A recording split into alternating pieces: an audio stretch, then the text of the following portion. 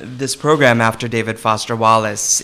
I'll keep my remarks short because this isn't a formal affair. We're not going to come up and speechify and talk about Foster Wallace's relation to the canon or to postmodernism. I think his work does that for itself. I just wanted to briefly mention how this all began. It came about very organically through our hub listserv at the Kelly Writers House. We were talking about his unexpected death, and someone suggested, maybe it was me, that we should have a program reading from some of his work. So, what's the definition of organic? Yeah. I thought Yes. CF my dissertation to come in 2 years.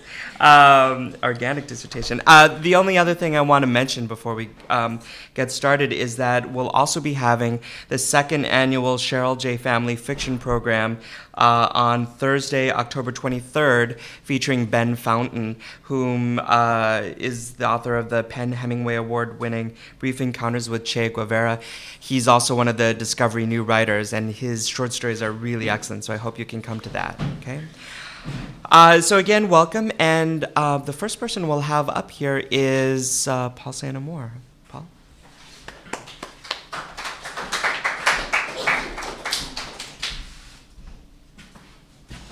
Thank you, Adrian, for this great idea and for then following through on it. It's lovely. It's great to be here and to see some familiar faces, Mal and Thompson, and now Adrian and Jared. I think I'm just going to share a few memories and thoughts about Dave. Dave Wallace, is he sort of preferred to be known. David Foster Wallace, I think, was clearly a pen name. You can probably make a mental list of other Dave Wallaces that he needed to, one or two of them right here in town, I think, that he wanted to differentiate himself from. Can you not hear me? Sorry. And then I want to read one short thing and one teeny-weeny thing, and I won't take too long. I had I'm sure, quasi-unique experience of first reading Infinite Jest because my department had just hired David Foster Wallace. I was at Pomona College in the English department for 11 years, from 1997 until 2007, when I came here to Penn. And I was away on my junior sabbatical in Ithaca, New York, and I guess I must have gotten an email saying that the search had closed and David Foster Wallace was going to be joining us. And so I thought, shit, I better start reading him. So it was the winter of 2001. So I'm sure some of you have been reading Wallace for a lot longer than that. But there I was with the doorstop propped up on many smaller books, lesser books, or maybe not lesser, but certainly smaller books at the kitchen table, trying to figure out what the writer of this book might be like at the water cooler, which I think is probably never a good way to read a book. But of course, it wasn't long before the sort of water cooler hermeneutic just sort of fell away. And I was just absorbed and dazzled and howling aloud. I remember getting to the video phone sort of set piece, and just like I could barely believe what I was reading. And after that, I was sort of there at the table every night for as long as I could manage to stay awake, and had entirely forgotten the fact that this book, which I was reading, was something that was going to be a bridge to carry me in some strange way to its writer. Of course, because I was away that year on a sabbatical, I had missed the whole search. So what had happened was that Roy E. Disney, yes, the scion of that Disney family, had been approached by the college president. Roy Disney is an alumnus of Pomona College, and had said that he was starting to feel like he wanted to do something good for his alma mater. And so the president said, well, the English department is interested in having a new creative writing chair. And Roy Disney said, great, as long as it's someone famous enough that I can brag to my buddies and people at cocktail parties about, it's all yours. So the English department thought, what are we going to do? Do we really want someone famous enough for Roy Disney to be able to brag about him? And so they started making a list of people that they thought were well enough known, but also sort of boundary pushing in ways that would be exciting intellectually and creatively to have in the department. And Dave Wallace was the kind of platonic ideal of that, and they put him in there as the kind of unreachable asymptote and wrote letters to him and to others on the list.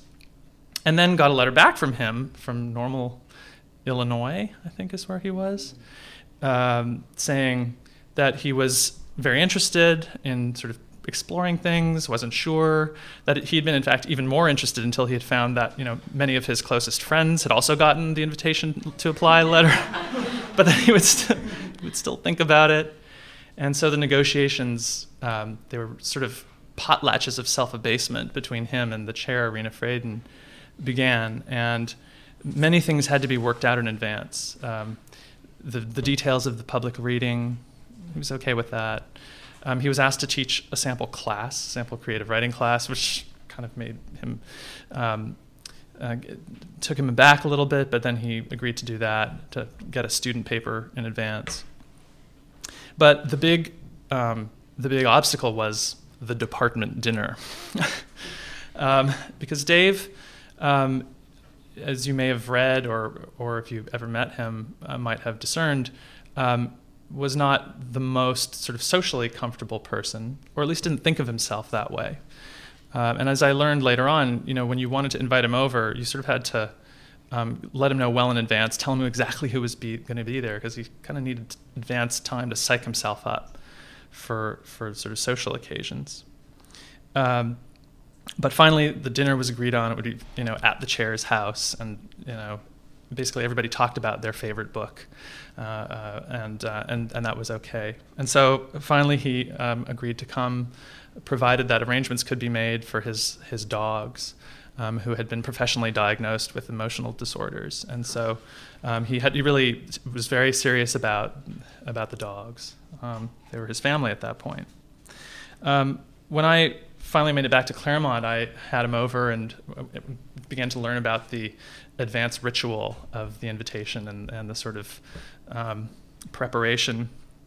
And it was interesting because I had never met him before he showed up at my house, and I had a few friends over. And it's interesting the way celebrity, right, kind of warps social and conversational space. So for the first hour, we were all sort of trying to figure out how to talk to each other. And even people who weren't speaking to Dave were kind of speaking so that he might overhear them. It was almost as if he was sort of the seminar leader, and everybody was kind of routing their comments through him. And I could see him become more and more uncomfortable with this, because the guy had antenna.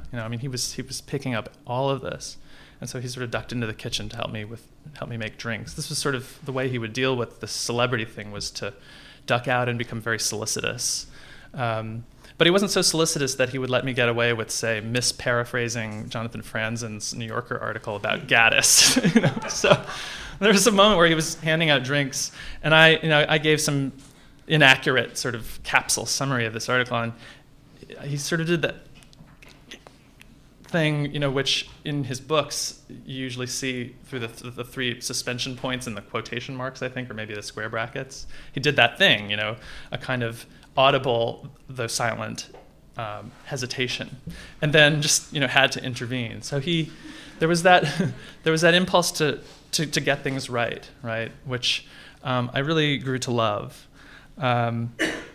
And eventually, his girlfriend and later his wife Karen moved to Claremont, and they bought a house. And it was really lovely to see him start to relax to the point where people would go over to dinner, and he would clown around and play the host. And I remember he loved to pretend as if he'd never heard the word couscous before. He would sort of walk around and say, "Would you like some more couscous?"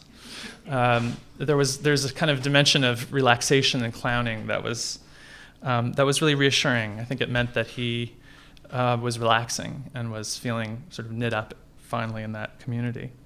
I never had the pleasure of seeing him teach, but I've heard a lot of stories. I was just back in Claremont this weekend at the memorial service, and a lot of Dave's former students and my former students too were there, and many of them spoke about their memories of Dave in the classroom.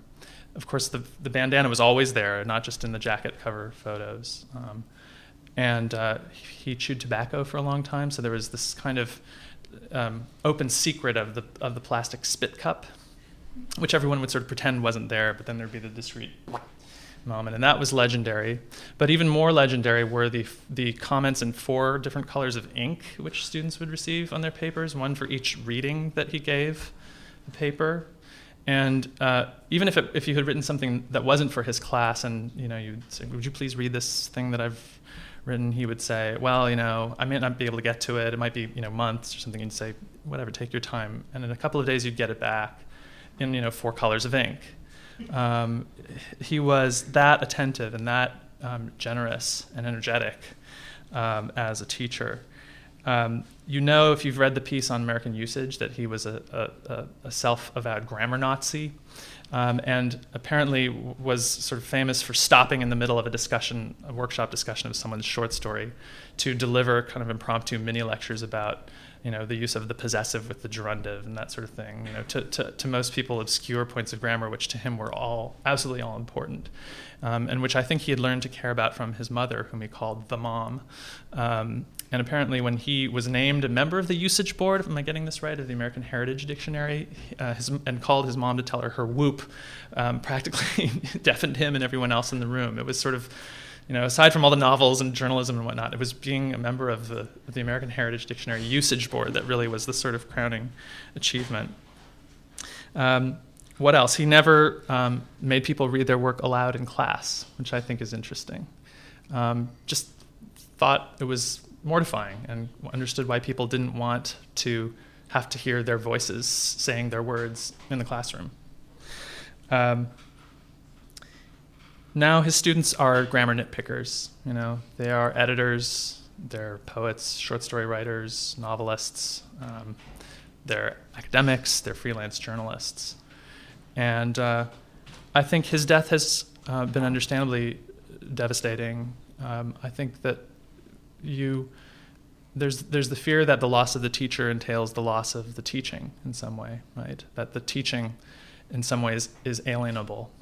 But Dave was all about candle power. I mean, if you've read his work, you know that there's just this kind of luminosity to the intelligence. And I think it's a distinct property of the candle that it can disseminate both the heat and the warmth that it has to give without the loss of that heat and warmth to itself, right? It's sort of what Jefferson had to say about the candle and about the transmission of ideas. And so there was a lot of discussion among his students and former colleagues about what teaching is, what it means to transmit ideas and to help others to find their voice, but for those voices to really belong to those people and not to belong to the teacher through some kind of mystified act of transmission. Sort of in personal vein, Dave and I used to go to this place, this kind of greasy diner called Maniac Mike's, which is in the local municipal airport. And you could go there and not run into people you knew. And we used to just sort of sit on the runway and watch the little planes come and go. Though I'm told that from an airplane over the Inland Valley, you can look down and you can discern sort of among all of the traces of sprawl, the sort of original grid of orchards. That was all orchard land at one point, and you can still see remnants of that. And something about that I've always associated with Dave, that he could at one and the same time have this incredibly granular view of things up close and also have the big picture in view.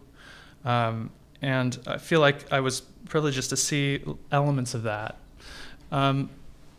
Also, remember the line from Wizard of Oz where Dorothy says to the wizard, you're a very bad man, and he says, no, I'm actually a very good man. I'm just a very bad wizard. And I think most people, if they're privileged to be good, are good at either being a person or being a wizard, and not both. But I really came to feel that Dave was good at both. He was a good man and a good wizard, and somehow his wizardry had to do with his goodness as a person, with the kind of attention that he paid people, with the benefit of the doubt, with the real belief on his part, I think, that he had something to learn from anyone.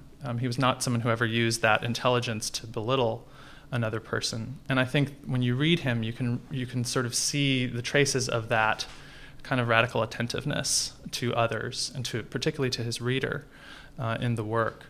But sort of by the same token, I think a lot of the wizardry was or a lot of his goodness as a person was the result of his being in some way a good wizard, that there's, you could sense the kind of incredible processing power behind the attention that he paid people, right? You could sense the sort of multi-tiered ethical and technical imagination when you were interacting with him.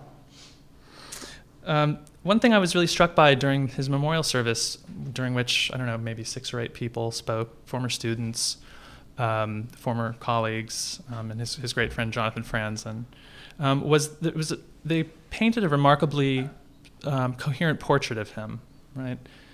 Often on those sorts of occasions, you feel as if you're looking at a kind of cubist version of a person, right?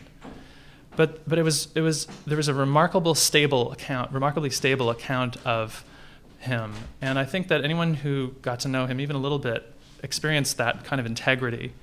You know, you might imagine someone who moved in the many worlds that he moved in and who wrote and spoke in the many voices in which he wrote and spoke to be kind of disintegrated in some way. But he had remarkable integrity, and I think part of it was that he just couldn't stop being self-conscious in front of anyone. So part of it was not volitional, but part of it was also a kind of studied decision to try to remain as attentive and empathetic as possible, regardless of the person he was speaking with. I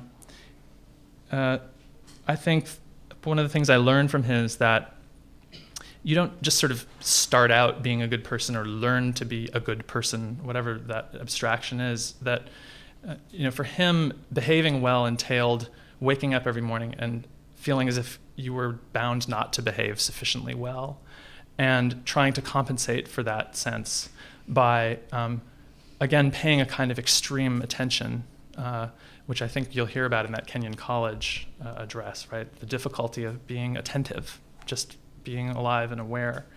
And I think that was like a practice for him. It wasn't just a kind of ontology, right? Attentiveness was a practice. One of the things that Jonathan Franzen said in his remarks about Dave was that there's a tempting narrative that we have about illness, and particularly about depression, right?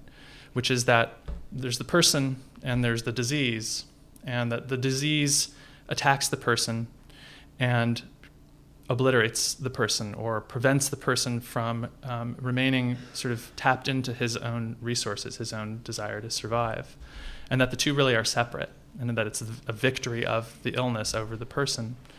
And Franzen said, that's both true and inadequate, and that if you're satisfied by that narrative, in some sense, you don't really need Dave's work. You don't really need the writing, which, Infinite Jest above all, but so many of the other things that he wrote is all about messing with that, with the sort of story of the absolute distinction, the bright line distinction between a person and illness, or a person and addiction, a person and a chemical state. And that struck me as really right on and something that I wanted to share with you. Franzen also talked about how during the summer when Dave was really losing his battle with depression, they were talking on the phone, and Dave said, tell me the story in which this gets better. And Franzen said, you're going to come out of this and you're going to do your best work. Your best writing is ahead of you. And Dave said, I like that story. Could you call me every 3 days and tell me a story like that? But at some point, he just was no longer able to hear that story. Little things I want to just make a note of so I don't forget them, that he had a sticker on his office door that said, "Think it's patriotic," that he was able to sustain a kind of freshman year love of college a cappella music, or at least that he was able to pretend that he had that love when he found out that I had been benighted enough to have sung on college a cappella music. That he would refer winklessly, nudgelessly to terrible mistakes or howlers as boners. Let me read you a piece from The Believer. It's just like a page. And it's kind of apropos of the election. It's a 2003 edition of this, and Tina Fey and Dave Foster Wallace are on it, and somehow I can't help but want to see Sarah Palin right in the middle. Not just because of Tina Fey, but because I wish Dave were here for so many reasons, but one of the trivial ones is I want to know what he would have had to say about Sarah Palin, who in some ways is kind of the anti-David Foster Wallace. But I think part of the message of this this interview that he gives with Dave Eggers is actually a raid against that kind of Manichaean thinking. Eggers says, you wrote this book about John McCain for the 2000 election, which has just been republished. Do you follow politics? Are you going to do more political writing? Should novelists be offering their opinions on national affairs, politics, our current and future wars? And here's the answer. This was an email interview that they did. Dave writes, the reason why doing political writing is so hard right now is probably also the reason why more young, am I included in the range of this predicate anymore? Fiction writers ought to be doing it. As of 2003, the rhetoric of the enterprise is fucked. 95% of political commentary, whether spoken or written, is now polluted by the very politics it's supposed to be about, meaning it's become totally ideological and reductive. The writer-speaker has certain political convictions or affiliations and proceeds to filter all reality and spin all assertion according to those convictions and loyalties. Everybody's pissed off and exasperated and impervious to argument from any other side. Opposing viewpoints are not just incorrect, but contemptible, corrupt, evil. Conservative thinkers are balder about this kind of attitude, Limbaugh, Hannity, that horrific O'Reilly person, Coulter, Kristol, etc., but the left's been infected too. Have you read this new Al Franken book? Parts of it are funny, but it's totally venomous, like what possible response can rightist pundits have to Franken's broadsides but further rage and return venom? Or see also, for example, Lapham's latest Harper's columns, or most of the stuff in The Nation, or even Rolling Stone. It's all become like Zinn and Chomsky, but without the immense bodies of hard data those older guys use to back up their screeds. There's no more complex, messy, community-wide argument or dialogue. Political discourse is now a formulaic matter of preaching to one's own choir and demonizing the opposition. Everything's relentlessly black and whitened.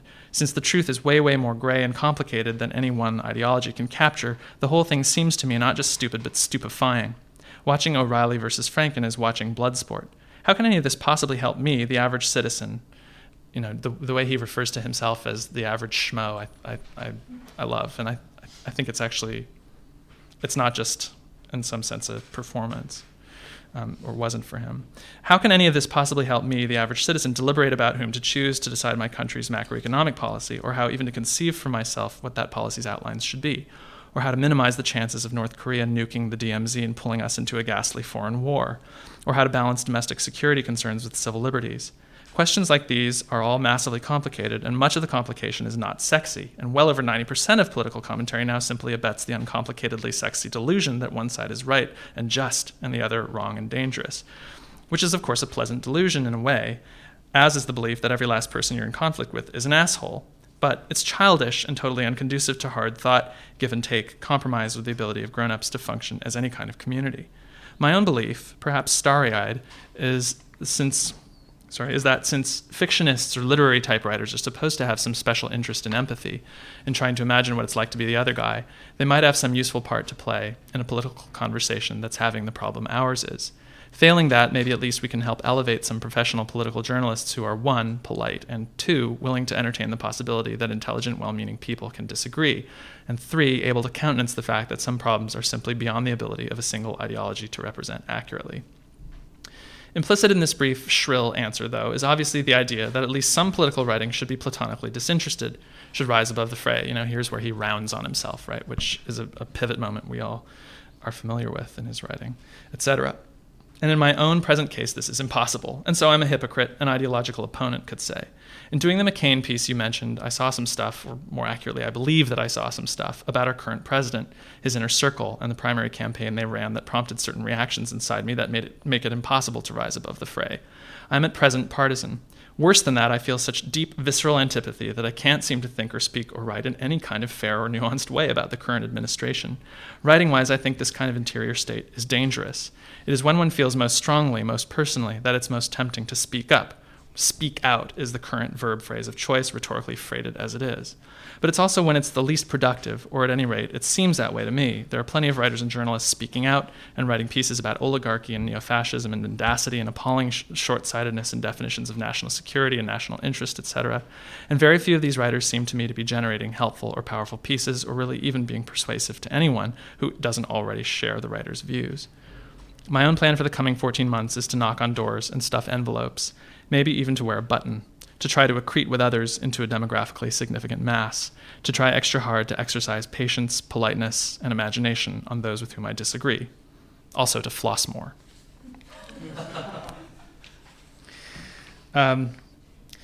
The teeny weeny thing is just a very small email whose context I can't even really fully reconstruct, but I think we'd been talking about the Borges story in the Garden of Forking Paths, and somehow also in a music exchange, I'd sent Dave some songs that I had written, in my boxer shorts and recorded on my laptop, and here's what he wrote. If our perceptions didn't collapse the wave packet, that is, if we lived in a quantum world, then all forks is just what we could take. This is fun to think about, especially in what sense we'd still be we, that is, I and you, if we could do this. Such noodling is sort of my version of making music on my home studio late at night, ... I think when a person dies, and particularly when a person ends his own life, there's a kind of recourse to the counterfactual, right? There's a sense in which the Garden of Forking Paths kind of opens up again, and in which you begin to dwell in adjacent worlds where things didn't turn out that way, It's a kind of a wish fulfillment, a wish for things to be otherwise. I think in some ways with writers, we have the privilege, though, of the writings being a kind of counterfactual world. Having been trained as a kind of post-structuralist in the 80s, it's almost a reflex for me to say that writing is not about the voice, right? Writing is about the absence of voice, that sort of critique of phonocentrism. But there's also a way in which when the voice is gone, right, the writing actually gives us a world in which that person is in some way still there. And I think it was part of Dave's unique gift that a lot of his voice remained in the writing, or maybe that the writing actually captured a lot of the way that he talked and the way that he thought. And so it's a little comforting to me to think that voice, or some version of it, that the warmth, both the warmth and the luminosity of that voice, is still there for us to keep encountering, and that won't go away. Thanks.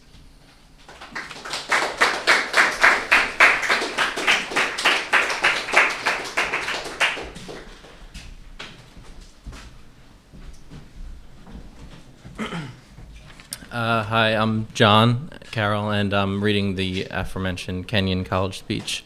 And I'm here reading it because I emailed it to Adrian and Jessica and said, surely someone is reading this, and no one was, so I'm really happy to be here. I cut it down in the interest of time. I hope I give you enough to both be coherent and to make you want to go home and Google it. If you Google David Foster Wallace commencement, you can find it pretty easily. I also made some copies of it, and the full length, and put it in the living room.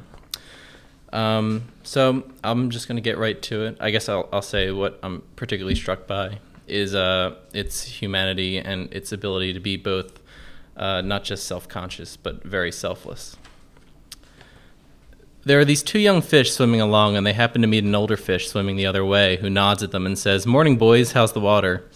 And the two young fish swim on for a bit, and then eventually one of them looks over and the other goes, "What the hell is water?" The immediate point of the fish story is that the most obvious, ubiquitous, important realities are often the ones that are the hardest to see and talk about. Here's one example of the utter wrongness of something I tend to be automatically sure of. Everything in my own immediate experience supports my deep belief that I am the absolute center of the universe, the realest, most vivid, and important person in existence. We rarely talk about this sort of natural, basic self-centeredness because it's so socially repulsive, but it's pretty much the same for all of us deep down. There's no experience you've had that you are not at the absolute center of. Other people's thoughts and feelings have to be communicated to you somehow, but your own are so immediate, urgent, and real. As I'm sure you guys know by now, it is extremely difficult to stay alert and attentive instead of getting hypnotized by the constant monologue inside your own head. Learning how to think really means learning how to exercise some control over how and what you think. It means being conscious and aware enough to choose what you pay attention to and to choose how you construct meaning from experience. Because if you cannot exercise this kind of choice in adult life, you will be totally hosed. I submit that this is what the real no-bull value of your liberal arts education is supposed to be about. How to keep from going through your comfortable, prosperous, respectable adult life dead, unconscious, a slave to your head and to your natural default setting of being uniquely, completely, imperially alone, day in and day out. That may sound like hyperbole or abstract nonsense, so let's get concrete. The plain fact is that you graduating seniors do not yet have any clue what day in, day out really means. By way of example, let's say it's an average day and you get up in the morning, go to your challenging job, and you work hard for 9 or 10 hours, and at the end of the day, you're tired and you're stressed out. And all you want is to go home and have a good supper, maybe unwind for a couple hours, and then hit the sack early because you have to get up the next day and do it all again. But then you remember there's no food at home, and so now after work, you have to get in your car and drive to the supermarket. When you finally get there, the supermarket is very crowded because, of course, it's the time of day when all the other people with jobs also try to squeeze in some grocery shopping. And the store is hideously, fluorescently lit and infused with soul-killing music or corporate pop. And it's pretty much the last place you want to be, but you can't just get in and quickly out. You have to wander all over the huge, overlit store's crowded aisles to find the stuff you want. And you have to maneuver your junky cart through all these other tired, hurried people with carts. And eventually, finally, you get all your supper supplies, except now it turns out there aren't enough checkout lanes open, even though it's the end of the day rush. Anyway, you finally get to the checkout line's front, pay for your food, wait to get your checker card authenticated by a machine, and then get told to have a nice day in a voice that is the absolute voice of death. The point is that petty, frustrating crap like this is exactly where the work of choosing comes in. Because the traffic jams and crowded aisles and long checkout lines give me time to think, and if I don't make a conscious decision about how to think and what to pay attention to, I'm going to be pissed and miserable every time I have to food shop. Because my natural default setting is the certainty that situations like this are really all about me, about my hungriness and my fatigue and my desire to just get home. And it's going to seem for all the world like everybody else is just in my way. And who are all these people in my way? I've worked really hard all day and I'm starved and tired and I can't even get home to eat and unwind because of all these stupid goddamn people. Look, if I choose to think this way, fine, lots of us do. Except that thinking this way tends to be so easy and automatic it doesn't have to be a choice. Thinking this way is my natural default setting. It's the automatic, unconscious way that I experience the boring, frustrating, crowded parts of adult life when I'm operating on the automatic, unconscious belief that I am the center of the world, and that my immediate needs and feelings are what should determine the world's priorities. The thing is that there are obviously different ways to think about these kinds of situations. I can choose to force myself to consider the likelihood that everyone else in the supermarket's checkout line is just as bored and frustrated as I am, and that some of these people probably have much harder, more tedious or painful lives than I do. It's hard, it takes will and mental effort, and if you're like me, some days you won't be able to do it or you just flat out won't want to. But most days, if you're aware enough to give yourself a choice, you can choose to look differently at this fat, dead-eyed, overmade lady who just screamed at her little child in the checkout line. Maybe she's not usually like this. Maybe she's been up there 3 straight nights holding the hand of her husband who's dying of bone cancer. Or maybe this very lady is the low-wage clerk at the motor vehicles department who just yesterday helped your spouse resolve a nightmarish red tape problem through some small act of bureaucratic kindness. Of course, none of this is likely, but it's also not impossible. It just depends on what you want to consider. If you're automatically sure that you know what reality is and who and what is really important, if you want to operate on your default setting, then you, like me, will not consider possibilities that aren't pointless and annoying.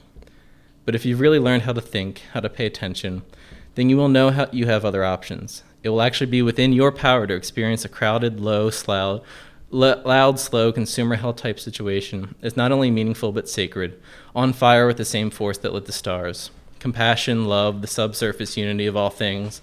Not that mystical stuff's necessarily true. The only thing that's capital T true is that you get to decide on how you're going to try to see it. You get to consciously decide what has meaning and what doesn't. You get to decide what to worship. There's no such thing as not worshiping. Everybody worships. The only choice we get is what to worship. And an outstanding reason for choosing some sort of God or spiritual type thing to worship, be it JC or Allah, be it Yahweh, or the Wiccan Mother Goddess, or the Four Noble Truths, or some infrangible set of ethical principles, is that pretty much anything else you worship will eat you alive. If you worship money and things, if they are where you tap real meaning in life, then you will never have enough. Never feel you have enough. It's the truth. Worship your own body and beauty and sexual allure, and you will always feel ugly. And when time and age start showing, you will die a million deaths before they finally plant you. Look, the insidious thing about these forms of worship is not that they're evil or sinful, it is that they are unconscious. They're the kind of worship you just gradually slip into day after day, getting more and more selective about what you see and how you measure value without ever being fully aware that that's what you're doing.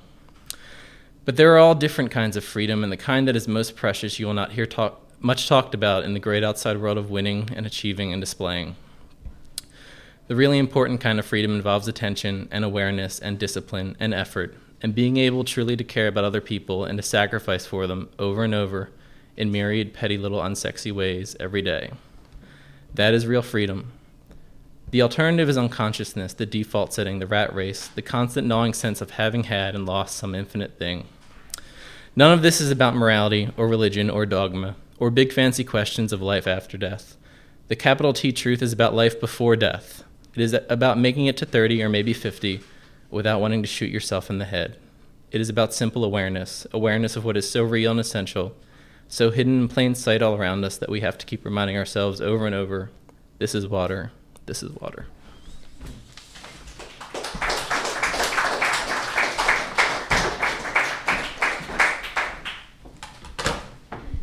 Hi, I'm Michelle, and I'm a poet. I'm going to read first a poem that was written by the emo band, the Cold War Kids. It's very exciting. They posted it to their MySpace blog, and it rhymes. And the poem is called This Is Water.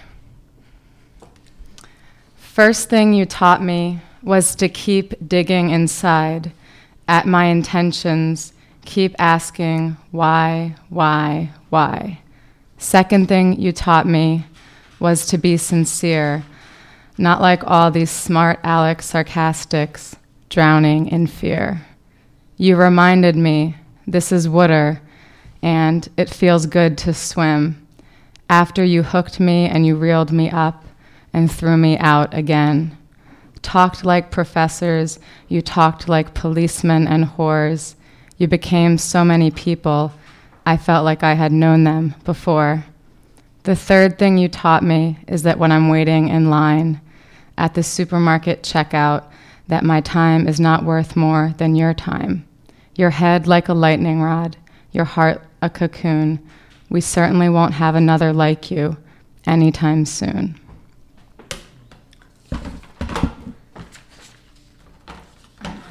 Also, the Poetry Foundation's blog posted about the passing of David Foster Wallace, and in the comment stream, someone posted a link to allegedly the only poem David Foster Wallace had written. Now, I am a poet. I'm not going to say this is not a poem. I'm going to say this is a poem, and I'm going to say it's a prose poem, and it was published in Plowshares. That was guest edited by Stuart Dybek in '98.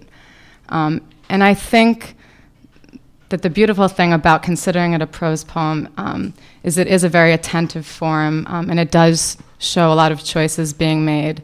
The piece is called A Radically Condensed History of Post-Industrial Life. So you can see in that radically condensed the choices that are made, what to be attentive to, what not, what details not to include, etc. And you can read this on Plowshare's website. When they were introduced, he made a witticism, hoping to be liked. She laughed very hard, hoping to be liked. Then each drove home alone, staring straight ahead with the very same twist to their faces. The man who'd introduced them didn't much like either of them, though he acted as if he did, anxious as he was to preserve good relations at all times. One never knew, after all, now did one.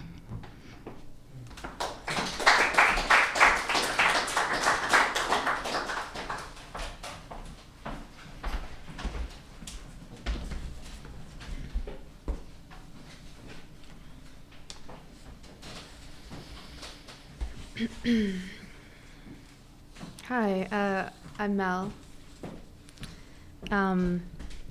And okay, so if I'm just going to read something very quickly that incorporates some of his notes.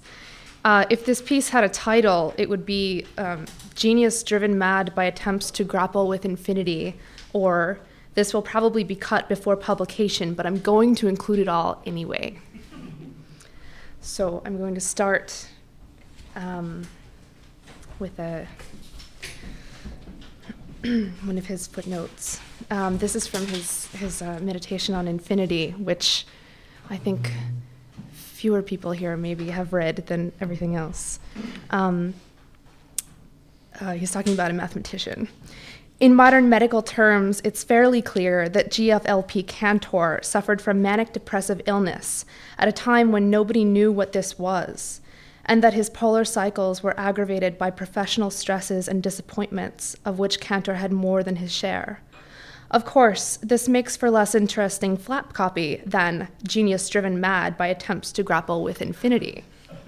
The truth, though, is that Cantor's work and its context are so totally interesting and beautiful that there's no need for breathless Prometheusizing of the poor guy's life.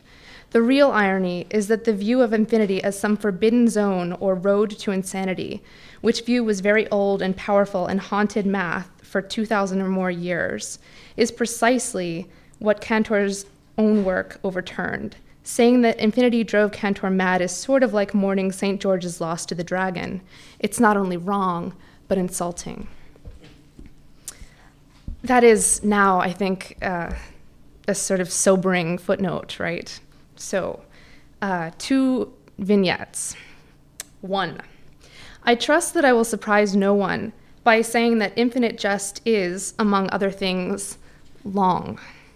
Nearly 1,100 pages. As a superlatively ridiculous high school student who drove to school with a copy of Infinite Jest thrown oh so casually into the back seat, David Foster Wallace forced to share prime real estate with packs of clove cigarettes and spurned mixtapes, I was thrilled by the enormity of the undertaking that was and is reading Infinite Jest. Silently, though, I have to admit now, I was a little peeved. What was going on with all the goddamn notes? Let me remind you folks that the endnotes themselves had footnotes. I was 17. This was, I thought, a bit much. 2. So, I majored in literature and history as an undergrad, and I remember very clearly the day that I crashed the office hours of my very sage, I can see now, TA, in order to vent my frustration at being physically unable to complete the assigned reading in my history classes. The literary was clearly already winning the battle for my affection, right? And I couldn't understand how we could possibly be expected to read all these texts closely and critically. She gave me an exasperated look, shook her head, and told me to read enough to get the gist of the argument, and then, always, religiously, obsessively, to look at the notes. The best stuff is always in the notes. Now, many, but not too many, years later, when Adrian asked me to speak here today, I knew immediately that my David Foster Wallace, the pieces of his writing that have affected me the most, are, of course, the notes. The best stuff really is always in the notes, in the unrelenting and obsessive delight in detail, in the gesture toward an ideal, possibly subterranean readership who will read absolutely everything you put down, in the belief that form matters, in the faith that narrative can sustain and be improved by a sort of politics of digression. His notes were his signature. Now his notes are his legacy. In 1997, in a weird interview, Charlie Rose asked him about his notes. What are these footnotes about? Where did it come from? 304 footnotes. Well, okay, if he's talking about Infinite Jest, then we have to make a little correction, right? There are 388. Wallace told him that he inserted the notes to fracture his writing, to force the reader to slow down. So he took the act of writing and the practice of reading really very seriously.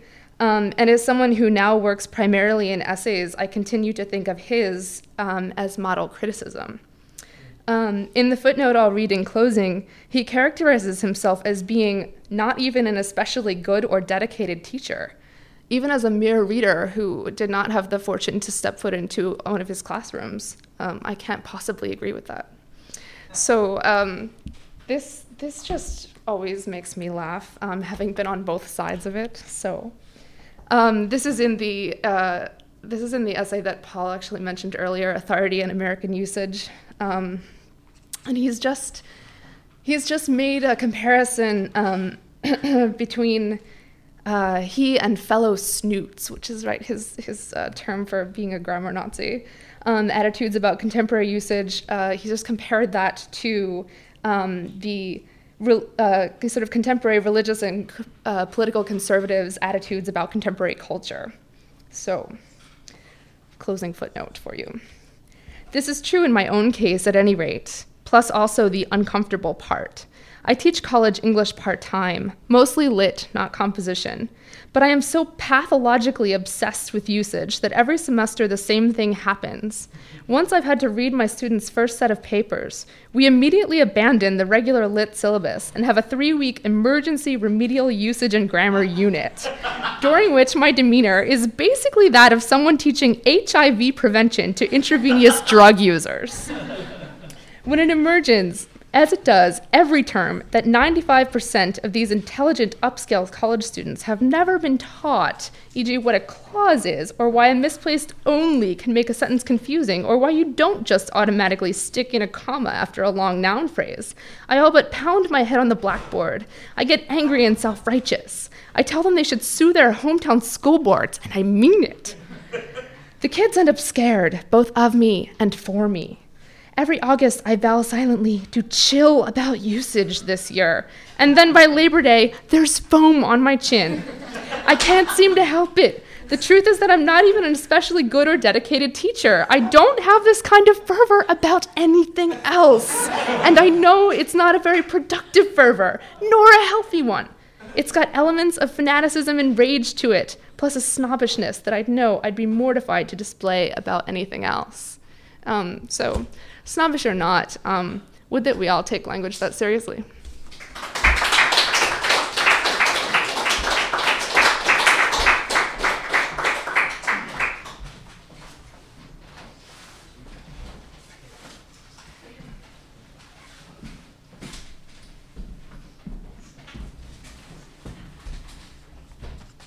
Hi, my name is Stephen. I'm going to be reading from one of Wallace's essays called Shipping Out. It was published in Harper's back in '96. After Wallace passed away, I went on YouTube actually to look for any sort of audio or video of him reading. And whenever he would do a public reading, he would usually, or at least small sample size, but of the 4 or 5 that are on YouTube, he would usually read from this essay, Shipping Out, or another one he wrote about a county fair in Indiana. So this is sort of more lighthearted. So this is from Shipping Out. The whole first 2 days, and let me just introduce this by saying he was paid to go on this celebrity cruise in the Caribbean. He was by himself. The whole first 2 days and nights are bad weather with high-pitched winds, heaving seas, spume lashing the porthole's glass. For 40-plus hours, it's more like a North Sea cruise, and the celebrity staff goes around looking regretful but not apologetic. And in all fairness, it's hard to find a way to blame Celebrity Cruises Incorporated for the weather. The staff keeps urging us to enjoy the view from the railings on the lee side of the Nadir. And this is kind of funny. He renames, the ship is actually called the Zenith, but he renames it the Nadir for the essay. The one other guy who joins me in trying out the non-lee side has his glasses blown off by the gale. I keep waiting to see somebody from the crew wearing the traditional yellow slicker, but no luck.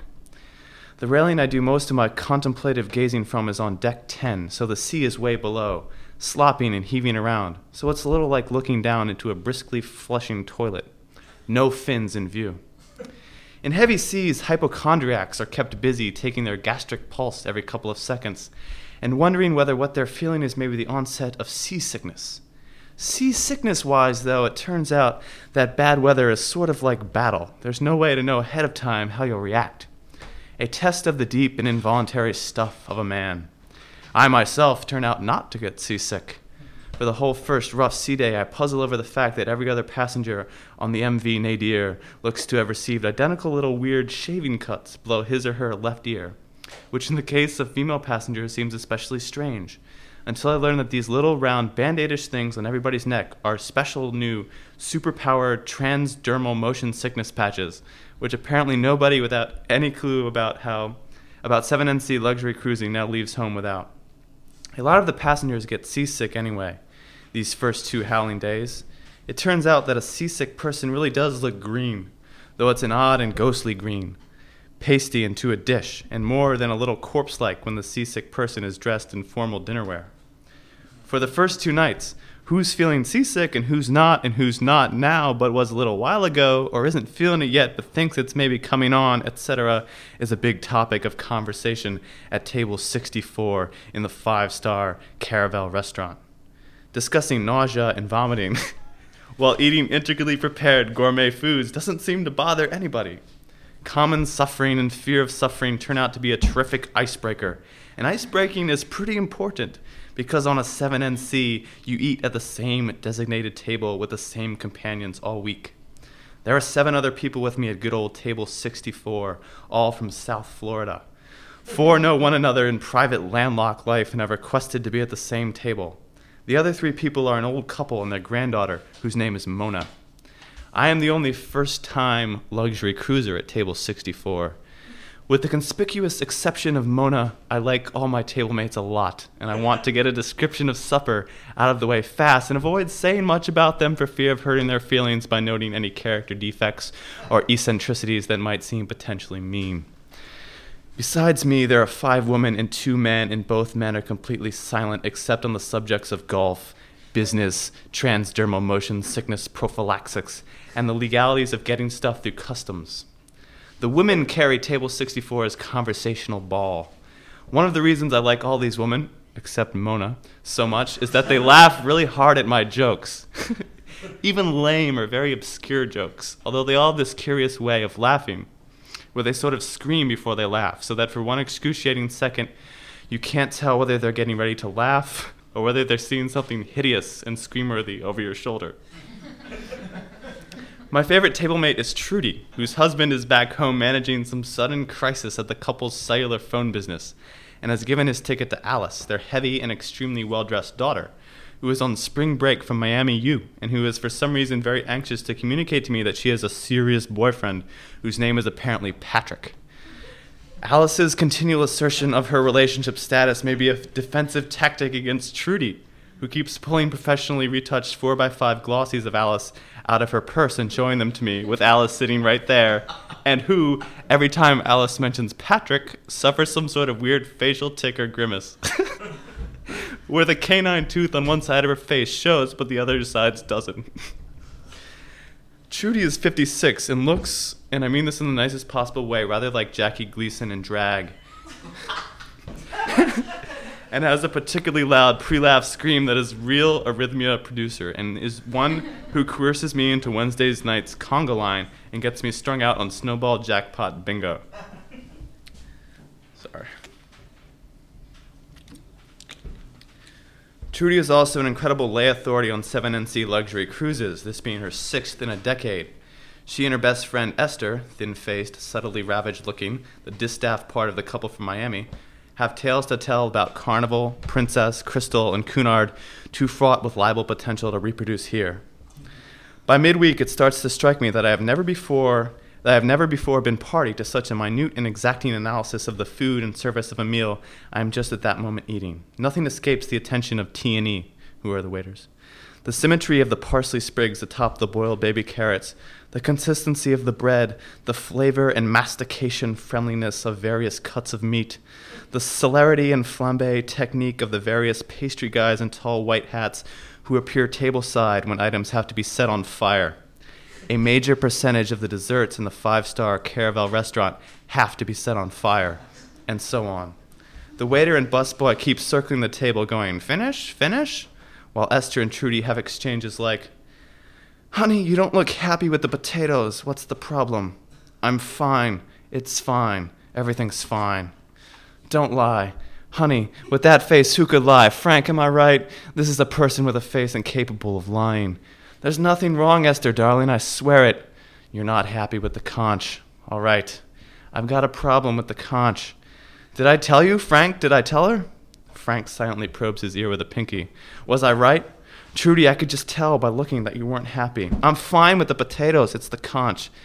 Did I tell you about seasonal fish on ships? What did I tell you? The potatoes are good. Mona is 18. Her grandparents have been taking her on a luxury cruise every spring since she was 5. Mona always sleeps through both breakfast and lunch and spends all night at the Scorpio Disco and in the Mayfair Casino playing the slots. She is 6'2" if she's an inch. She's going to attend Penn State next fall because the agreement is that she'll receive a 4-wheel drive vehicle if she goes someplace where there might be snow. She is unabashed in recounting this college selection criterion. She is an incredibly demanding passenger and diner, but her complaints about slight aesthetic and gustatory imperfections at table lack Trudy and Esther's discernment and come off as simply churlish. Mona is also kind of strange looking, a body like Bridget Nielsen or some centerfold on steroids, and above it, framed in resplendent blonde hair, the tiny, unhappy face of some kind of corrupt doll.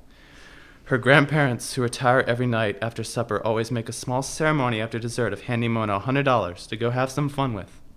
This $100 bill is always in one of those little ceremonial bank envelopes that has Franklin's face staring out of a porthole-like window in the front.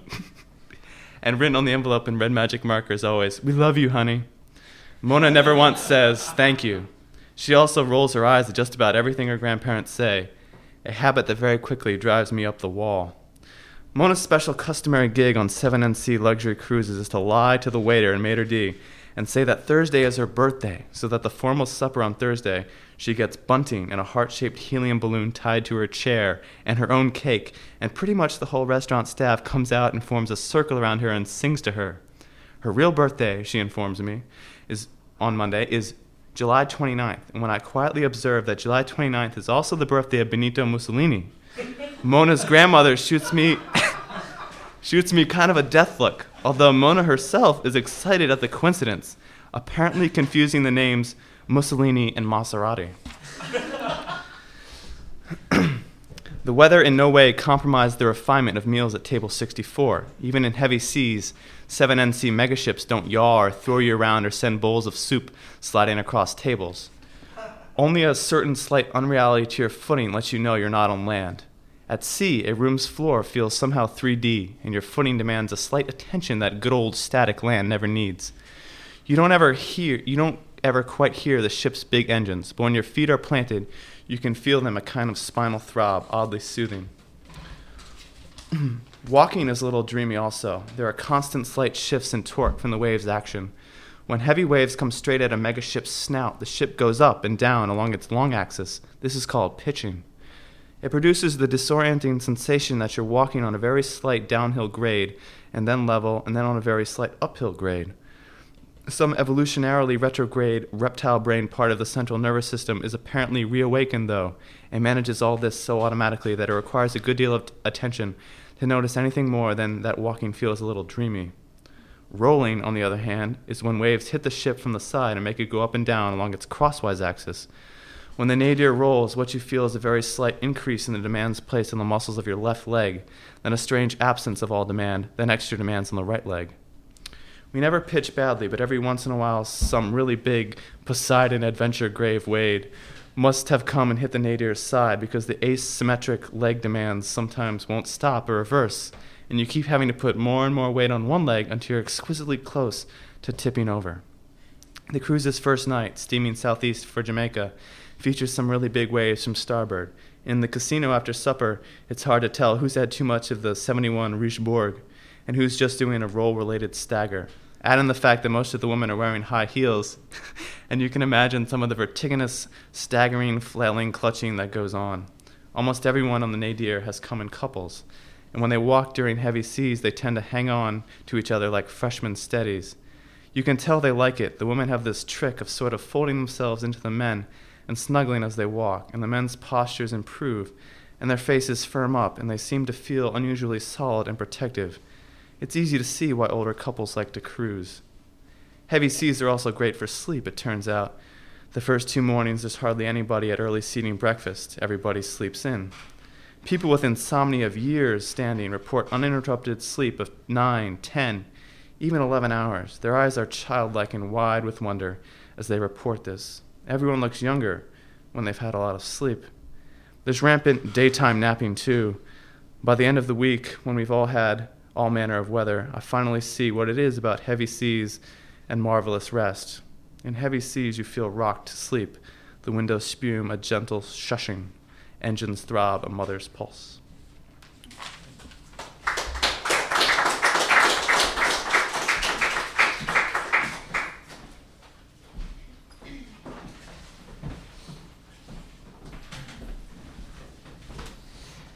Hi, I am Thompson. I'm going to read something that was published in Harper's in '98. It's from a speech that Wallace gave about, it's called Laughing with Kafka. It's about his, well, you'll see what it's about. One reason for my willingness to speak publicly on a subject for which I am sort of underqualified is that it affords me a chance to declaim for you a short story of Kafka's that I have given up teaching in literature classes and miss getting to read aloud. Its English title is A Little Fable. Alas, said the mouse, the world is growing smaller every day. At the beginning it was so big that I was afraid. I kept running and running, and I was glad when at last I saw walls far away to the right and left. But these long walls have narrowed so quickly that I am in the last chamber already, and there in the corner stands the trap that I must run into. You only need to change your direction, said the cat, and ate it up. For me, a signal frustration in trying to read Kafka with college students is that it is next to impossible to get them to see that Kafka is funny, nor to appreciate the way funniness is bound up with the extraordinary power of his stories. Because, of course, great short stories and great jokes have a lot in common. Both depend on what communication theorists sometimes call exformation, which is a certain quantity of vital information removed from, but evoked by, a communication in such a way as to cause a kind of explosion of associative connections within the recipient. This is probably why the effect of both short stories and jokes often feels sudden and percussive, like the venting of a long-stuck valve. It's not for nothing that Kafka spoke of literature as, quote, a hatchet with which we chop at the frozen seas inside us. Nor is it an accident that the technical achievement of great short stories is often called, quote, compression, for both the pressure and the release are already inside the reader. What Kafka seems able to do better than just about everyone else is to orchestrate the pressure's increase in such a way that it becomes intolerable at the precise instant it is released. The psychology of jokes helps account for part of the problem in reading Kafka. We all know that there is no quicker way to empty a joke of its peculiar magic than to try to explain it. To point out, for example, that Lou Costello is mistaking the proper name who for the interrogative pronoun who, etc. We all know the weird antipathy such explanations arouse in us, a feeling not so much of boredom as offense, like something has been blasphemed. This is a lot like a teacher's feeling at running a Kafka story through the gears of your standard undergrad course literary analysis. Plot to chart, symbols to decode, etc. Kafka, of course, would be in a unique position to appreciate the irony of submitting his short stories to this kind of high-efficiency critical machine, the literary equivalent of tearing the petals off and grinding them up and running the goo through a spectrometer to explain why a rose smells so pretty. A more grad schoolish theory literary type machine, on the other hand, is designed to yield the conclusion that one has been deluded into imagining there was any scent in the first place.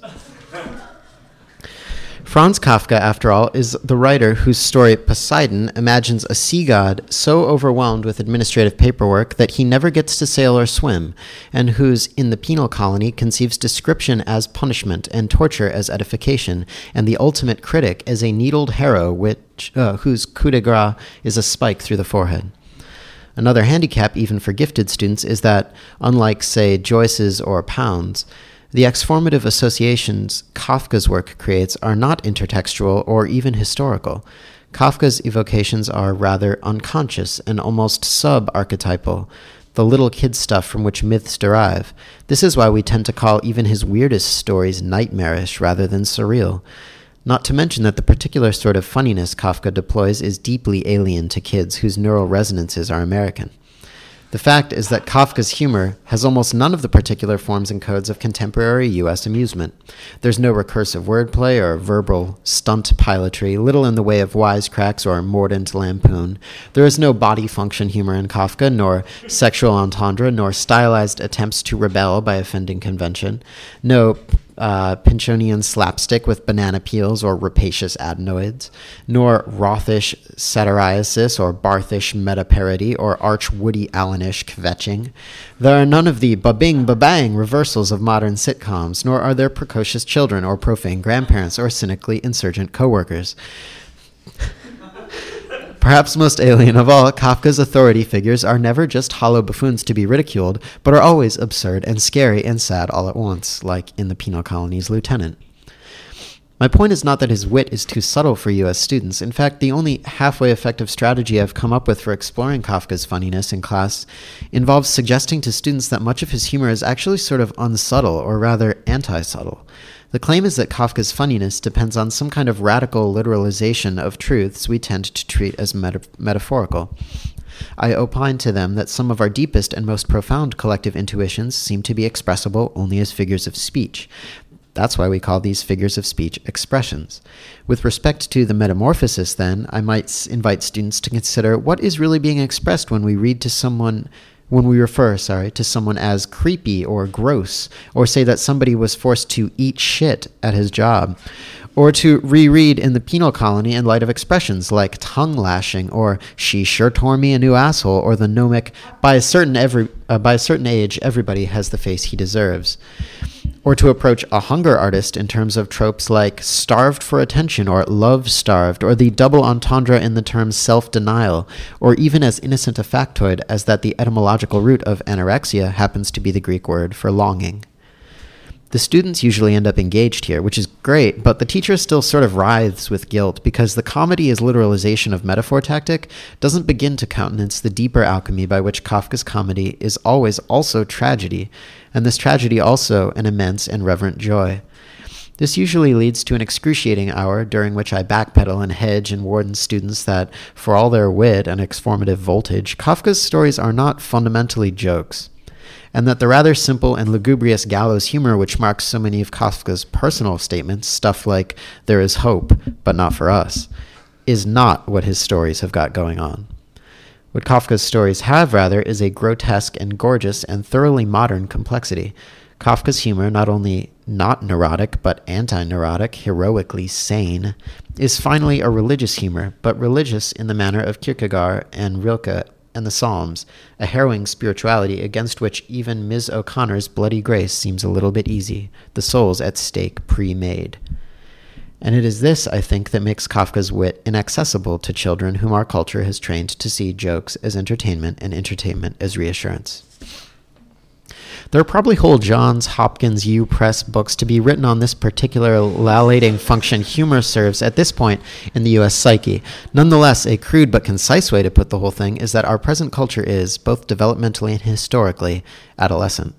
Since adolescence is pretty much acknowledged to be the single most stressful and frightening period of human development, the stage when the adulthood we claim to crave begins to present itself as a real and narrowing system of responsibilities and limitations. And there is another footnote, one moment. The stage when the adulthood we claim to crave begins to present itself as a real and narrowing system of responsibilities and limitations. It's not difficult to see why we, as a culture, are so susceptible to art and entertainment whose primary function is to escape. You think it's a coincidence that it's in college that most Americans do their most serious falling down drinking and drugging and reckless driving and rampant fucking and mindless general Dionysian-type reveling? It's not. They're adolescents, and they're terrified, and they're dealing with their terror in a distinctively American way. Those naked boys hanging upside down out of their frat house's windows on Friday night are simply trying to get a few hours' escape from the stuff that any decent college has forced them to think about all week. Jokes are a kind of art, and since most of us Americans come to art essentially to forget ourselves, to pretend for a while that we're not mice and all walls are parallel and the cat can be outrun, it's no accident that we're going to see A Little Fable as not all that funny, in fact as maybe being the exact sort of downer-type death and taxes thing for which real humor serves as a respite. It's not that students don't get Kafka's humor, but we've taught them to see humor as something you get, the same way we've taught them that a self is something you just have. No wonder that they can't really appreciate no wonder that they cannot appreciate the really central Kafka joke, that the horrific struggle to establish a human self results in a self whose humanity is inseparable from that horrific struggle, that our endless and impossible journey toward home is, in fact, our home. It's hard to put into words up at the blackboard, believe me. You can tell them that maybe it's good they don't get Kafka. You can ask them to imagine his art as a kind of door, to envision us readers coming up and pounding on this door, pounding and pounding, not just wanting admission but needing it. We don't know what it is, but we can feel it, this total desperation to enter, pounding and pushing and kicking, etc. Then finally the door opens, and it opens outward. We've been inside what we wanted all along.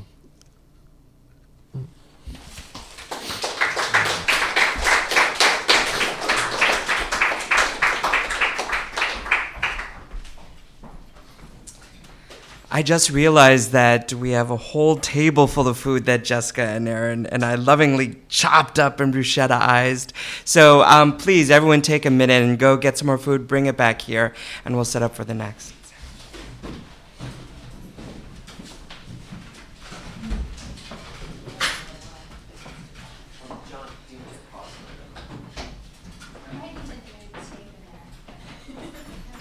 Refer to the Garden of Forking Paths again, actually.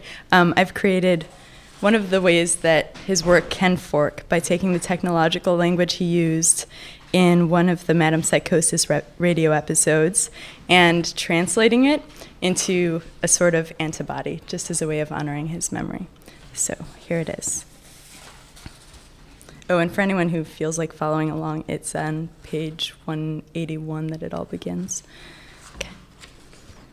Maximalism. Maximalism with reproductive symptoms. Also morbid extravagance. Howling proliferations of tenderness deep beneath the surface of the skin. Those whose subconscious extremities are too expansive to be insinuated into mass and form alone. The unremitting flow this year of all years. The spasmodically wry of neck and twisted head. Those with Scrivener's palsy. The senseless whose bridges have collapsed, whose branches are wasting away. And yes, students of the composition of matter, and speculators whose work is distinguished by rigor, abstraction, and beauty. Also those who are losing their heads. Those who have increasingly become their own thick skin. Them that seep from their ultra-structuralist fenestrations. Come one, come all, this circular says. The abnormal wideners of spaces. Those losing a sense of position, vibration, a discriminative touch, significance, an appetite, a spine, a signal, a pound of flesh, the charmers and their hubrisistic evacuations, the splitters of infinitives, or those who erupt like a monstrous carbuncle on the face of a much-loved and elegant friend, or those who suffer perennial estrangement from the palms of their own hands, or God forbid all three. Synaptical nictitation syndrome, you say? Come on down. Those who simply pertain, those who married into the sea, those who suffer the skins. Normally distributed scars wearing your overly complicated pasts, afflictees of hidden readiness. It says here, come all you waitful. Blessed are the unpainters, for they... Polymorphic depigmentation, a tooth becomes a river. Interceptus transversus, the let trilingual. Swells in the defect head and neck, the name binders, those with constant arms folding into the envelopes of time. Remerge within the universe's luminous avum is what this says. Hermetians back slowly away from the canopy of the inner product's flailing boughs. The imaginary problem and its limitless solutions. All ye crooked and lidless umbrellas, the hairless horizons, the love-handled, the exodoctrinologically mellifluous of quill and ken, fly, don't walk on down, the anatomically nosed, the unexpectedly hollowed, the collector of multiplicities with a cut black cloth in every pocket, the chronically collapsing wave. The one it says here, the one the cruel call two beers, one bee for your head, one bee for the observer's head in case your paths fall off. The winded and windless and wrung, who keep to the wrinkles, those who beget only when.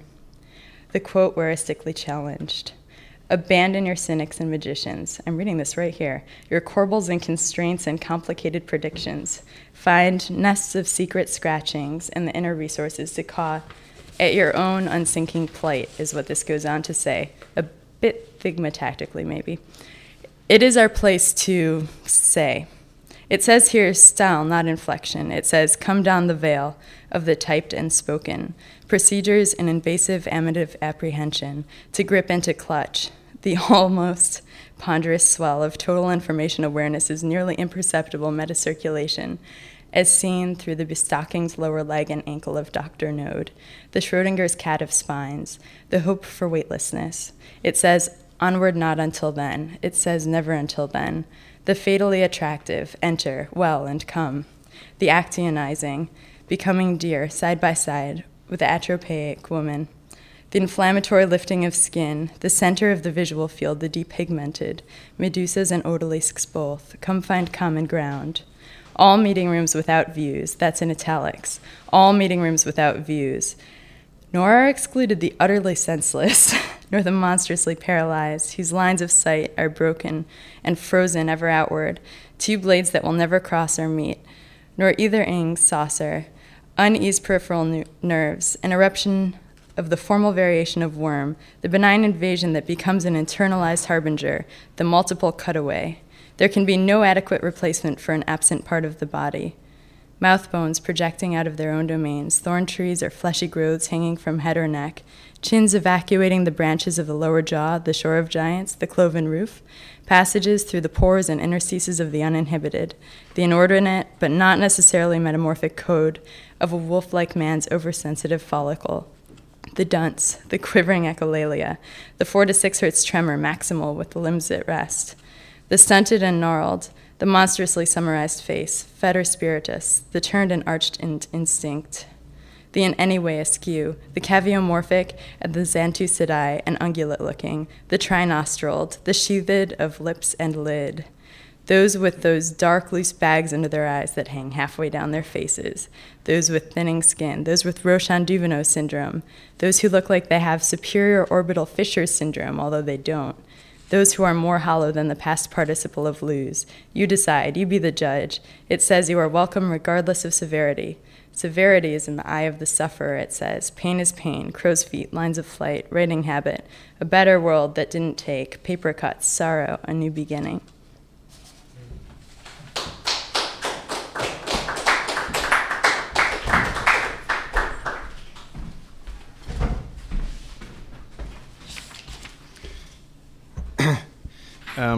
I picked something because Adrian said that I had to pick something brief from Brief Interviews with Hideous Men.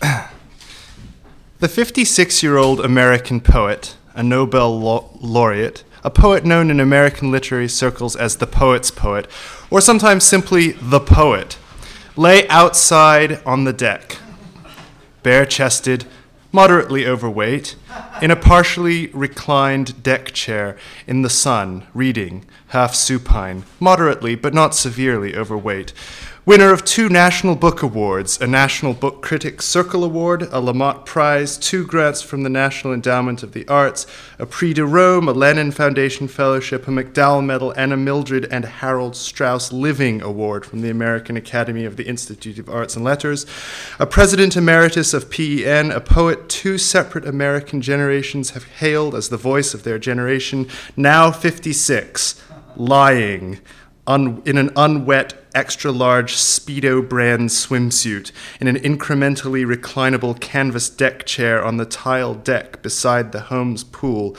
A poet who was among the first 10 Americans to receive a Genius Grant from the prestigious John D. and Catherine T. MacArthur Foundation, one of only 3 American recipients of the Nobel Prize for Literature now living, 5 foot 8 inches, 181 pounds, brown hairline unevenly recessed because of the inconsistent acceptance rejection of various hair augmentation systems.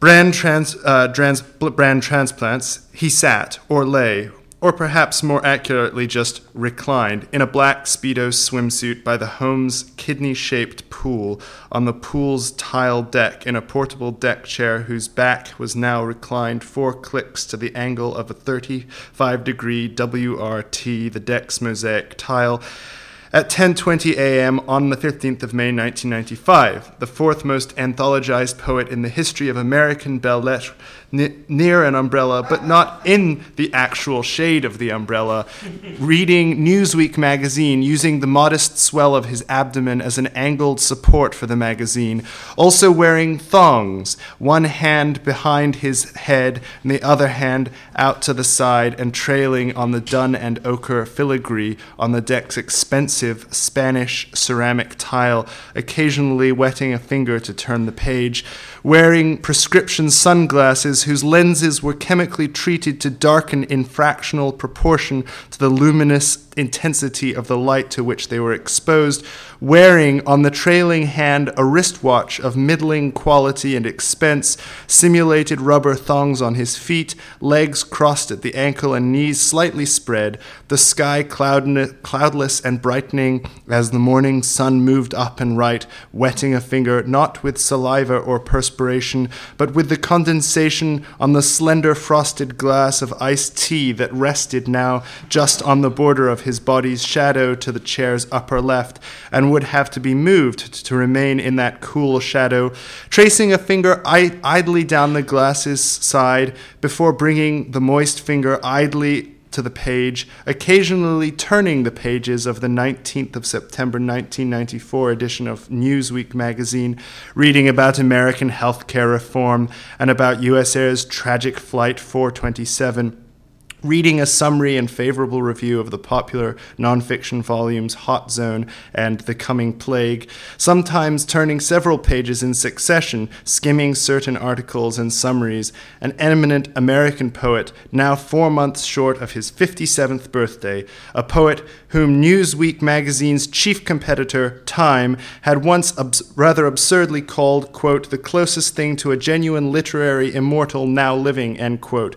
His shins nearly hairless, the open umbrella's elliptic shadow tightening slightly, the thongs simulated rubber pebbled on both sides of the sole, the poet's forehead dotted with perspiration, his tan deep and rich, the insides of his upper legs nearly hairless, his penis curled tightly on itself inside the tight swimsuit, his Van Dyke neatly trimmed, an ashtray on the iron table, not drinking his iced tea, occasionally clearing his throat, at intervals shifting slightly in the pastel deck chair to scratch idly at the instep of one foot with the big toe of the other foot, without removing his thongs or looking at either foot, seemingly intent on the magazine, the blue pool to his right, and the home's thick glass sliding rear door to his oblique left. Between himself and the pool, a round table of white woven iron impaled at the center by a large beach umbrella whose shadow now no longer touches the pool, an indisputably accomplished poet, reading his magazine in his chair, on his deck, by his pool, behind his home. The home's pool and deck area is surrounded on three sides by trees and shrubbery. The trees and shrubbery installed years before are densely interwoven and tangled and serve the same essential function as a redwood privacy fence or a wall of fine stone. It is the height of spring, and the trees and shrubbery are in full leaf and are intensely green and still and are complexly shadowed, and the sky is wholly blue and still, so that the whole enclosed tableau of pool and deck and poet and chair and table and trees and home's rear facade is very still and composed, and very nearly wholly silent, the soft gurgle of the pool's pump and drain, and the occasional sound of the poet clearing his throat or turning the pages of Newsweek magazine, the only sounds. Not a bird, no distant lawn mowers or hedge trimmers or weed-eating devices, no jets overhead or distant muffled sounds from the pools of the homes on either side of the poet's home, nothing but the pool's respiration and poet's occasional cleared throat, wholly still and composed and enclosed, not even a hint of a breeze to stir the leaves of the trees and shrubbery, the silent, living, enclosing flora's motionless green, vivid, and inescapable, and not like anything else in the world in either appearance or suggestion. Footnote, that is not wholly true.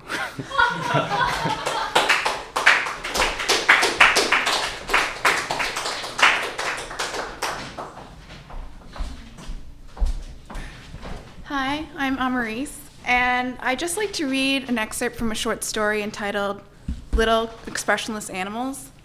And just to catch you up to this point in the story, it's about two women, Faye and Julie, who meet on the set of the popular TV show Jeopardy, and they fall in love. And so at this point in the story, Faye is trying to decide how she's going to explain to people about her relationship. And Julie decides to help her by inventing a series of reasons for how Faye got turned off men, per se. And as she continues, the reasons get more and more preposterous. But the point being, of course, that people are more likely to believe the outlandish over the simple and obvious truth. And finally, she just tells her to tell the truth. So, here's one, says Julie, to hold in reserve for when you're really on the spot. They'll eat it up. You're not going to get bumped. He's too terrified to stand up even. I had to step over him on the way down here. Julie shakes her head. Tell them you were 8. Your brother was silent and 5. Tell them your mother's face hung tired from her head, that first men and then she herself made her ugly, that her face just hung there with love for a black, silent man who left you touching wood forever by the side of the road.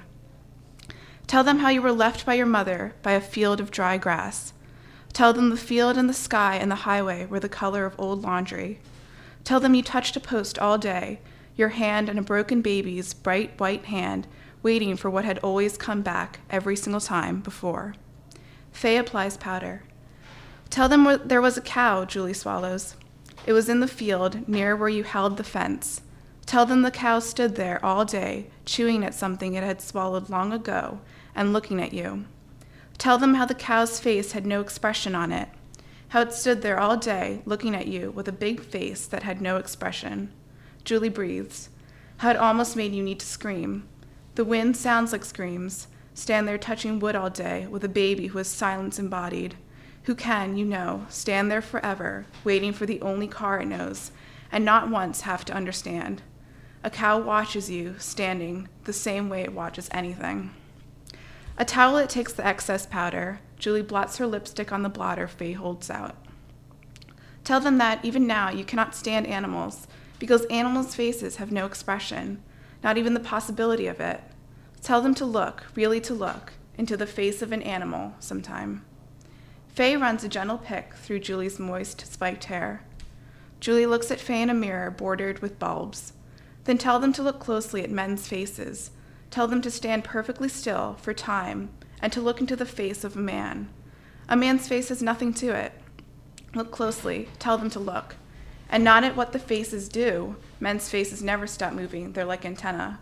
But all the faces do is move through different configurations of blankness. Faye looks for Julie's eyes in the mirror. Julie says, tell them there are no holes for your fingers in the masks of men. Tell them how you could never even hope to love what you can't grab onto. Julie turns her makeup chair and looks up at Faye. That's when I love you, if I love you, she whispers, running a finger down her white, powdered cheek, reaching to trace an angled line of white onto Faye's own face. Is when your face moves into expression. Try to look out from yourself, different all the time. Tell people that you know your face is least pretty at rest. She keeps her fingers on Faye's face. Faye closes her eyes against tears. When she opens them, Julie is still looking at her. She's smiling a wonderful smile, way past 20. She takes Faye's hands. You asked me once how poems informed me, she says, almost a whisper, her microphone voice.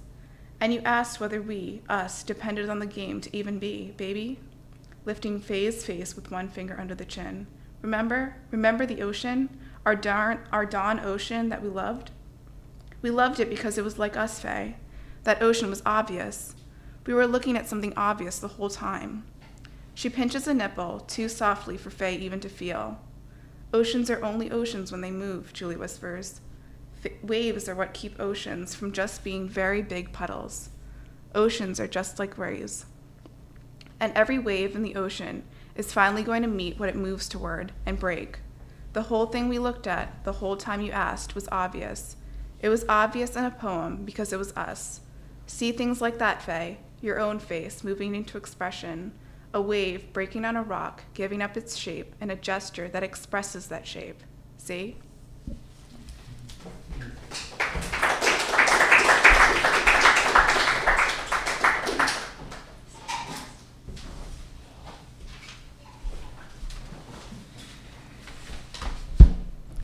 I want to thank you all for coming tonight. This has been a great and wonderful, sort of extravagant expression of David Foster Wallace. And when I was putting it together, I thought immediately of, well, what can we do? We can read, and we can read the entirety of Infinite Jest. And I thought I had this great grand program where we'd read the entire book cover to cover like we do for Joyce every once in a while, but especially on Bloomsday. But then Aaron Gauci said, Adrian, it's 1,000 pages. And we can't really fit that into a 2-hour, 5 days. So I want to close, and I want to close on remembering why we're here and remembering that it's about endings and honoring all the different pieces that people have written. And so I'm just going to talk about one really brief vignette about the one and only time I met David Foster Wallace. And by meeting, I mean being in the same room, a really large auditorium, actually, at the Free Library. And it was in 2004, and he came to give a speech, or a reading for his new book of short stories that just came out, Oblivion, in the basement of the Free Library. And those of you who know it know it's a cavernous room filled mostly with mainline dowagers coming to hear the author du jour. And I can say this because with a snide face, because I consider myself a mainline dowager often at times, especially when it comes to the literary. We think of ourselves so snobby and snidely sometimes, so much a snoot, as Mel had said earlier. But he had come in and he read, and he wasn't wearing his trademark bandana and long hair, and he didn't come in with the usual glamour. He didn't come in with the usual star author swagger that so many of the other people on that reading series do come in. And so when he sat down and he started reading this story, it was an artful story, and it was a very conservatively crafted story, a story that wouldn't have been out of place in the New Yorker or Plowshares or, frankly, Chekhov. And all of us mainline dowagers were shocked and surprised. And when he got done, it was so beautiful in how it was crafted, and it was so emotional and empathetic. And it was not this postmodern gadfly, this contemporary, ultra-modern provocateur that we had been expecting. And so none of us had raised our hands during the immediate Q&A that followed, and all of a sudden this older man in the back who was probably homeless and wandered in halfway through the reading, raised his hand and started asking a question about chess, because one of the characters in the story, in a throwaway line, had played chess. And David Foster Wallace kind of took it and ran with it and started engaging with this guy about chess and what chess means and how this fits into the story. And he seemed like he was as interested in learning about this guy, this random guy off the street, as he was in impressing us mainline dowagers with our grad school educations. And I say that, of course, because of my grad school education. And I think that's what his work means to me, in a sense. This sense of empathy and a sense of being present and being, as Paul mentioned from the beginning, more present in his language than and in his writing than perhaps we have a reason to expect. So I am going to close by reading the last paragraph of Infinite Jest, as horrible and inconclusive and frustrating as it is. The very air of the room bulged. It ballooned. Falcoman's screams about lies rose and fell, hard to hear against the arterial roar of the sun. McSee was trying to muffle a cough. Gately couldn't feel his legs. He could feel C's arms around him, taking more and more of his weight. C's arms, muscles rising and hardening. He could feel this. His legs were like opting out. Attack of floors and sidewalks. Kite used to sing a ditty called 32 Uses for Sterno, Me Lad. C was starting to let him down easy. Strong, squat, hard, kid. Most heroin men you can knock down with a boo. C. There was a gentleness about C. For a kid with the eyes of a lizard, he was letting him down real easy. C was going to protect Bimmy Don from the bad floor's assault. The supported swoon spun Gately around, C moving around him like a dancer to slow the fall. Gately got a rotary view of the whole room in almost untakeable focus.